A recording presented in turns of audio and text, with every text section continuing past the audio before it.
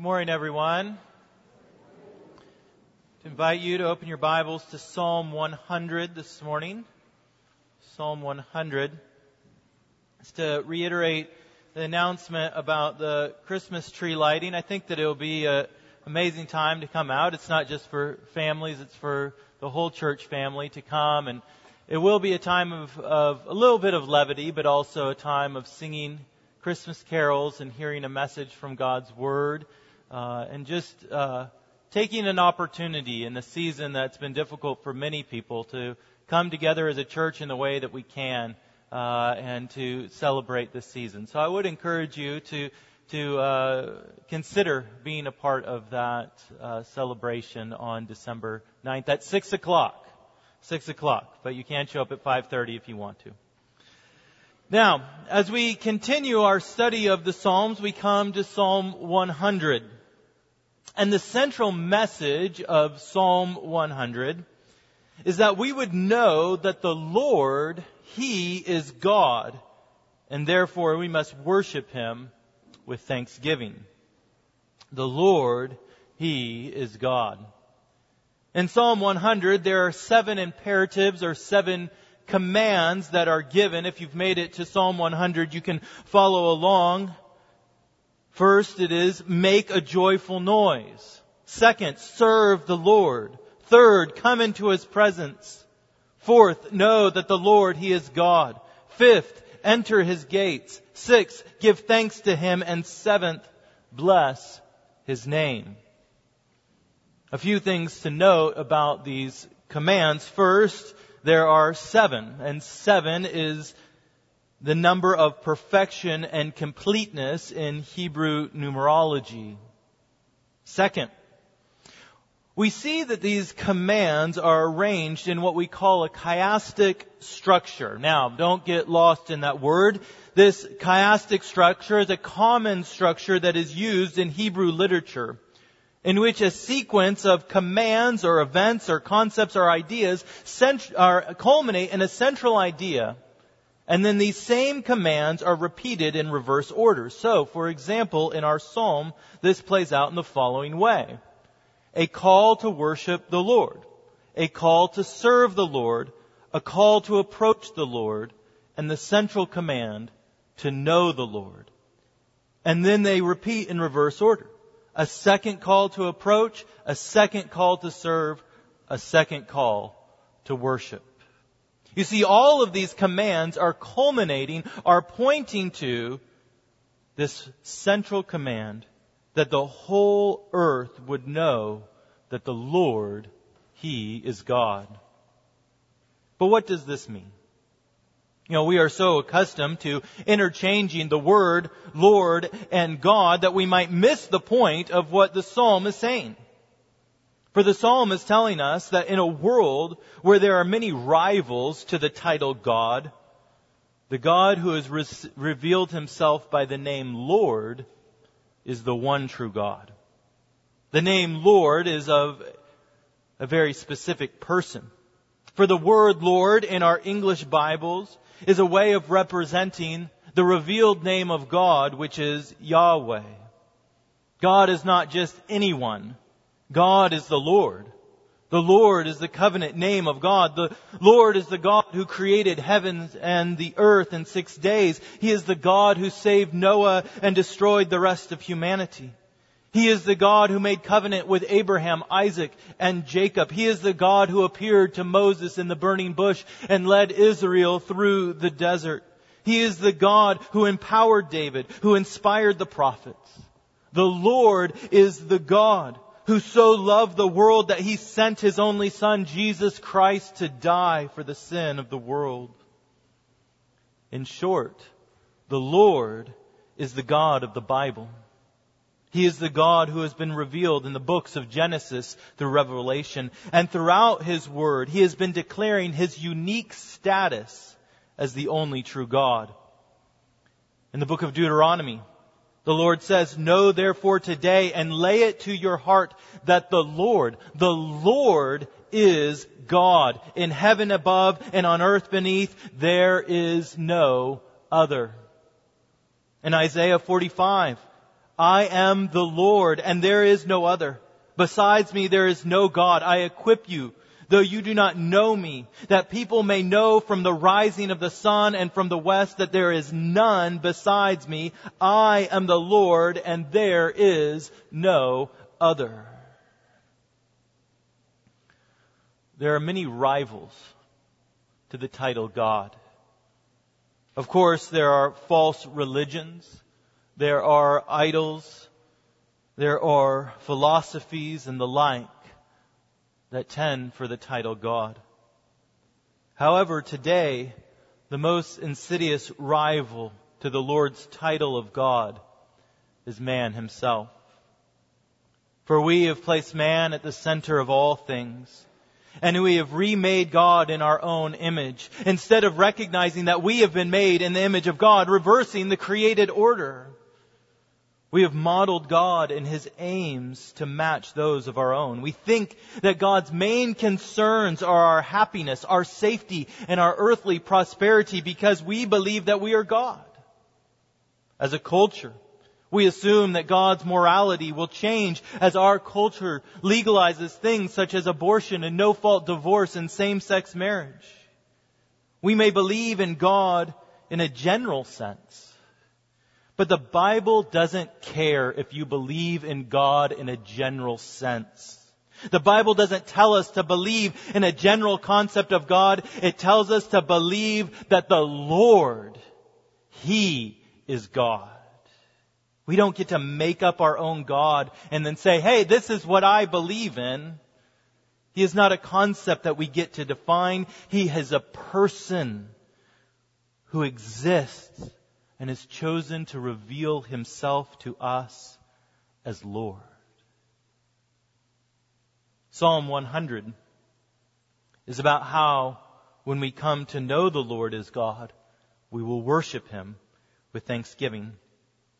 It is centered on this most central of realities, and it lays out for us 3 commands by which we may come to obey this one central command to know that the Lord, He is God.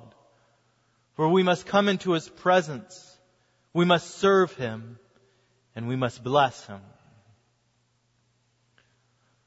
There are many things that we are dealing with going into Thanksgiving week 2020. Many reasons why we might want to scrap the whole concept of giving thanks for such a year as 2020. Many reasons to cancel. It's easy for us to focus our attention on all that has and is continuing to go wrong in this year. Nevertheless, the Word of God has hope for us. It has a message that will bring thanksgiving to your heart. For the Lord, He is God.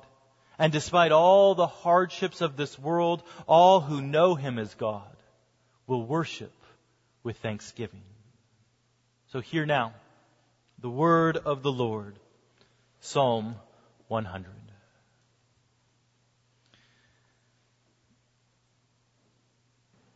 Make a joyful noise to the Lord, all the earth. Serve the Lord with gladness. Come into His presence with singing. Know that the Lord, He is God. It is He who made us, and we are His. We are His people and the sheep of His pasture. Enter His gates with thanksgiving and His courts with praise. Give thanks to Him. Bless His name. For the Lord is good. His steadfast love endures forever, and His faithfulness to all generations. This is the word of the Lord for the people of God. Let us pray. Almighty God, we come to You and we ask, O Lord, we pray, O God, that in obedience to Your word, that we would be filled with joy and gladness and thanksgiving. Oh God, would You make us obedient to be a joyful and thanksgiving people as we hear Your word and as we see and recognize and come to know that You, O Lord, are God. We pray it in Christ's holy name. Amen. To Tell the Truth is an old TV game show in which one genuine and three imposters all claim to have the same identity. Maybe you've seen this show before. And they all claim that they make up a name, Jack Lawrence. And it's the job of a guest to identify who the genuine panelist is from the three fake. The guest gets to ask questions and interact with the panel, and eventually they have to make their guess. And it's at this point that the game show host would say the iconic line, "Will the real Jack Lawrence please stand up?" And the true identity is revealed. In a world where there are many imposters who all claim that they have the title God, there is only one. There is only one. All are imposters except the one true God. And He has revealed Himself in Scripture. He has stood up, as it were, so that we could all know that it is the Lord who is God. Again, verse 3 of our text, there we read, "Know that the Lord, He is God. It is He who made us, and we are His. We are His people and the sheep of His pasture." From this verse, we learn several things about the Lord and why we must know Him as God. The first thing that we see is that the Lord has made us. The Lord has made us. Now, it's easy to interpret this verse as teaching us that the Lord is the one who created all of humanity. That is, that it's referring to the Lord forming man out of the dust of the earth. And no doubt the Lord did create man. However, it is much more likely that the psalm is pointing to something a little different. It is more likely that the psalm is saying that the Lord made the people of God as a community. That is, the Lord created Israel as a nation. He called Abraham out of Ur of the Chaldeans. Abraham had no knowledge of the Lord. He was a pagan living in a pagan land. He did not know who the one true God was, but the Lord called him out and gave him the promise of the covenant and revealed His covenant name, Lord, to him. And this is ever how the people of God have come into being and how we continue to exist. God sovereignly calls forth His people. He sets His affection upon His people before the foundation of the world. He has elected them unto Himself. He has predestined them unto salvation. He has called them from death into life. It is the Lord who has made us. And Christian, if you would know the Lord as God, you must know that He is the one who has saved you. That is, He who calls forth the church into existence and calls us His own. Why do God's people hear His voice and believe? Because we are His people. We are the sheep of His pasture. As Jesus says, "My sheep hear my voice." This is how we come to know that the Lord is God, because He makes us. He reveals Himself to us. And if you would worship and give thanks this year, you must begin by knowing that the Lord, He is God, who has saved you through His Son, Jesus Christ. For Jesus came as God incarnate, as God with us. He lived and died so that we might come to know God. He poured out His blood to wash away your sin, so that whosoever comes to Him in faith will not be turned aside, but will be brought into the very presence of God and will know Him. In His prayer the night before He was crucified, Jesus prayed for His people. And this is eternal life, that they may know You, the only true God, and Jesus Christ, whom You have sent. This is eternal life, a knowledge that the Lord is the true God. This is eternal life, that you would see all the false gods of this world and that you would turn from them to serve the one true God and worship Him with thanksgiving. Now, Psalm 100 gives us 3 ways that we come to know that the Lord is God in this saving way. The first way is to come into His presence. Look at verses 2 and 4. You see, at the center of the psalm is to know that the Lord is God, but the 2 flanking commands are, in verse 2, come into His presence with thanksgiving, and verse 4, enter His gates with thanksgiving and His courts with praise. Do you see the parallel? Come into His presence with singing, enter His gates with thanksgiving. If you would know that the Lord is God, you must come into His presence with singing, thanksgiving, and praise. The gates and the courts of the Lord are speaking of the temple in Jerusalem, where the presence of the Lord was manifested among His people in its most potent earthly form during the temple era. And yet we who are in Christ come into the presence of the Lord through Jesus Christ Himself, for He is the true temple of God. The book of Hebrews tells us that Jesus, as our high priest, ushers us into the presence of God, and therefore, it says, let us then with confidence draw near to the throne of grace, that we may receive mercy and find help in time of need. If you would know that the Lord is God, then you need to come into His presence. The Bible tells us that Jesus Himself is the very presence of God among His people, that He is the Word of God made flesh, that He is Emmanuel. In John 14, Jesus' disciple Thomas asks, how do we come into the presence of God? How do we do this? How do we obey this? How do we come to know Him? And Jesus responds, I am the way, the truth, and the life. No one comes to the Father except through me. Eternal life is to know the one true God and Jesus Christ whom He has sent. But how do you come to know the one true God? What is the way? How do we come into His presence? How are we ushered into His gates? It is through Jesus Christ alone, trusting in Him, believing in Him for your salvation. Alistair Begg, a minister up in Ohio, in a sermon on the 100th Psalm, says that Psalm 100 gives us the password into the gates of the Lord. And the password is, thank you. We are to enter His gates with thanksgiving. This is how we come into the presence of God. This is how we draw near to God through Jesus Christ, with a profound sense of gratitude for what He has done for us.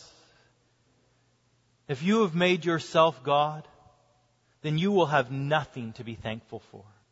For all the good things in your life are your deserts, and all the hard things in your life are a grave injustice against your divine being. And the theme song of your life will be, that's not fair. But to come into the presence of God through Jesus Christ is to have a profound reorienting of your emotions and your responses to this harsh and this broken world. For this world is harsh. This world is broken. It is filled with hardships and struggles and disappointments. And if you think that you are God, then you will never be thankful. But if your emotions are reoriented and you see that all the hardship in this world is the result of the brokenness and sin of mankind, then you will realize that all good things that you have are a gift from God's hand. And in particular, to come into the presence of God through Jesus Christ will fill you with profound thanksgiving. Because it is He who is God and not us. For we do not celebrate such things as Thanksgiving only when the world graciously gives us all that we think we deserve, but rather we worship with thanksgiving all year long because we have come to know that the Lord, He is God, and we are the sheep of His pasture. He cares for us. And therefore we enter His courts through Jesus Christ and are filled with gratitude. Know that the Lord, He is God, by coming into His presence with thanksgiving. The second way that Psalm 100 reveals that we come to know the Lord as God is by thankful and glad service to Him. Look at the next set of commands that radiate outward. Verse 2, serve the Lord with gladness. And verse 4, give thanks to Him. To serve the Lord is to offer your life and all that you are to His honor and His glory. Several years back, there was a controversy in the church, and you may have even remembered this, around the question of whether or not you could know God as your Savior, but not as your Lord. What that means is, can I be saved through faith in Jesus Christ and live contrary to His ways? Can I get heaven and act like hell? Now, this question is rooted in a deep, profound misunderstanding of the Bible's teaching on eternal security. For the Bible clearly teaches that those who come to Christ in faith will never be cast out, that the Lord holds him firmly in His hand, that there is nothing that can separate us from the love of God in Christ Jesus. Nonetheless, if you do not serve the Lord with gladness, if you do not submit your whole life to Him, then you have not been saved. It's not that you lose your salvation. It means that you never were saved. There is no separating Christ's saving work as Savior and His sanctifying work as Lord. And therefore, to know the Lord as God, you must offer your life in glad and joyful service to Him. When Jesus invites us to come to the Father through Him, He says this.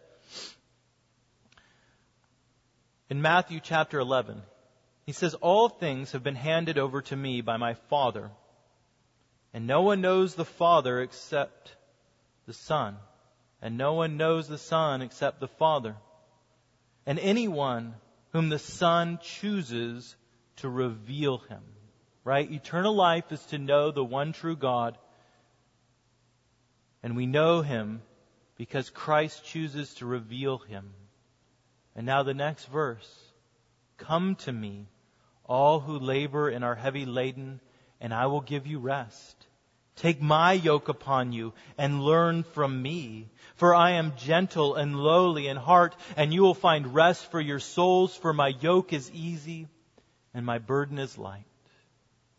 Do you see the connection that Jesus is making between knowing the Father and taking Jesus' yoke upon you? In summary, what He is saying is, no one knows the Father except those who come and serve me.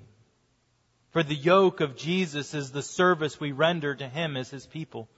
The yoke is not like the yoke of the world. It is not harsh. It is not burdensome. Yet it is a yoke of service nonetheless. And this is why Paul would describe himself as a slave of Jesus Christ. Look, you're going to serve someone or something in this world. Whether you want to believe it or not, you serve whomever is your God. There's no escaping it. You will either serve money, success, or security. You will serve fear or anxiety or lust. You will walk with a burden in this life. You will carry a yoke in this world. It cannot be avoided. And if you would know that the Lord, He is God, then you must take on the yoke of Jesus Christ and serve Him with gladness. You would bring upon yourself this yoke so that you could worship the Lord with thanksgiving this year. For to know the Lord as Savior, you must serve Him with all your life. You see, to know the Lord, we must come into His presence. We must serve Him with gladness. And the final thing I want you to see is that if you would know the Lord, you must bless and worship through Jesus Christ. Look at verses 1 and 4 as we get to now the first and the last parallel commands. Verse 1, make a joyful noise to the Lord, all the earth. And the last phrase in verse 4, bless His name. To make a joyful noise means to shout out the praises of God. There's a raucous command here. This isn't just a sweet melody. This is shout. Some translations say shout to the Lord. Bless the Lord. Make a joyful noise to God.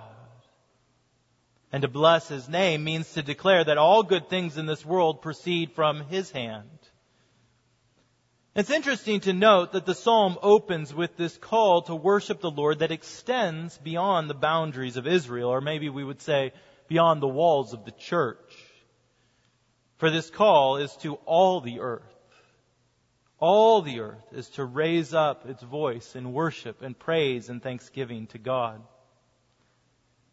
Yet who has the right to command praise from all the earth? Who has a right to look out over all the nations and command anything? There have been empires that have stretched across the vast expanse of the earth. There have been men who have wielded tremendous power. But there is one alone who command all the earth to bless His name. And that is the Lord. Psalm 24 declares, the earth is the Lord's and the fullness thereof, the world and all those who dwell therein. Job chapter 41, who has first given to me that I should repay him? Whatever is under the whole heaven is mine. The whole earth belongs to the Lord and everyone in it. And we are all called to render thanksgiving and praise to God. All the earth is to bless His holy name. All the earth must bless the name of the Lord. Shout forth His praise.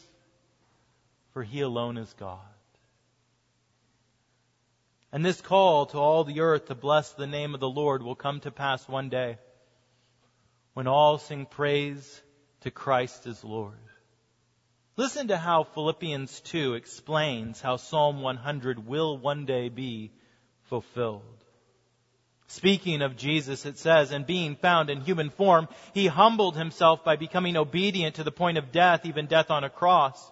And therefore God has highly exalted Him and bestowed upon Him the name that is above every name, so that at the name of Jesus every knee should bow in heaven and on earth and under the earth, and every tongue confess that Jesus Christ is Lord. Now, there is a common misunderstanding of this text that leaves out one very important and powerful reality. What is the name that is above every name? What name did God the Father bestow upon Jesus Christ? It says it gave Him the name that is above every name. Now, often we hear that that name is Jesus. And no doubt that is the most blessed of earthly names. But that is not what the text says.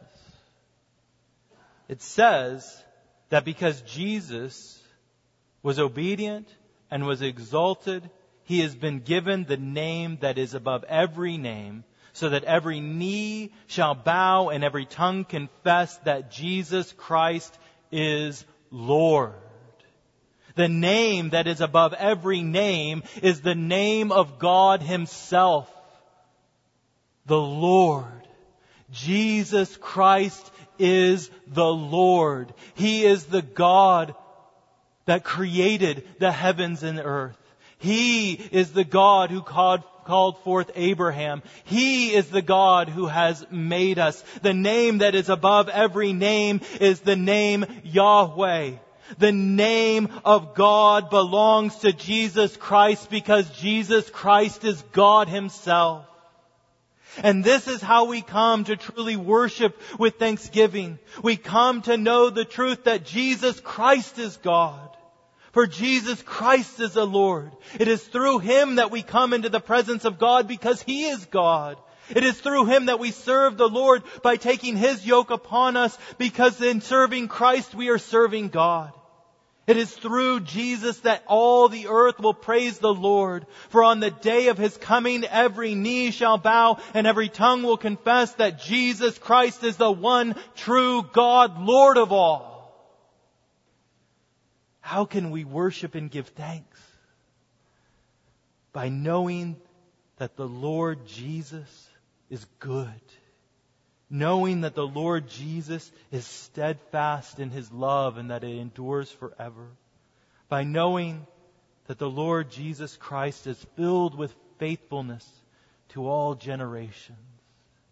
The way that we give thanks and praise, and the way that all the earth will worship God with thanksgiving, is when all the earth sees that the Lord Jesus Christ is Lord indeed, the God over all. In the name of the Father, and of the Son, and of the Holy Spirit. Amen. Let us pray. Almighty God, we come to you now. We ask, O Lord, that this Thanksgiving week we would sing your praises. Wherever we find ourselves, with whatever friends and families we gather together with, may we sing your song. May we sing your praises. May we give a testimony to all the earth that all the good things that we have are a result of your steadfast love to us. Oh, Jesus Christ, would you be glorified in the thankfulness of your people? We pray this in your holy name. Amen.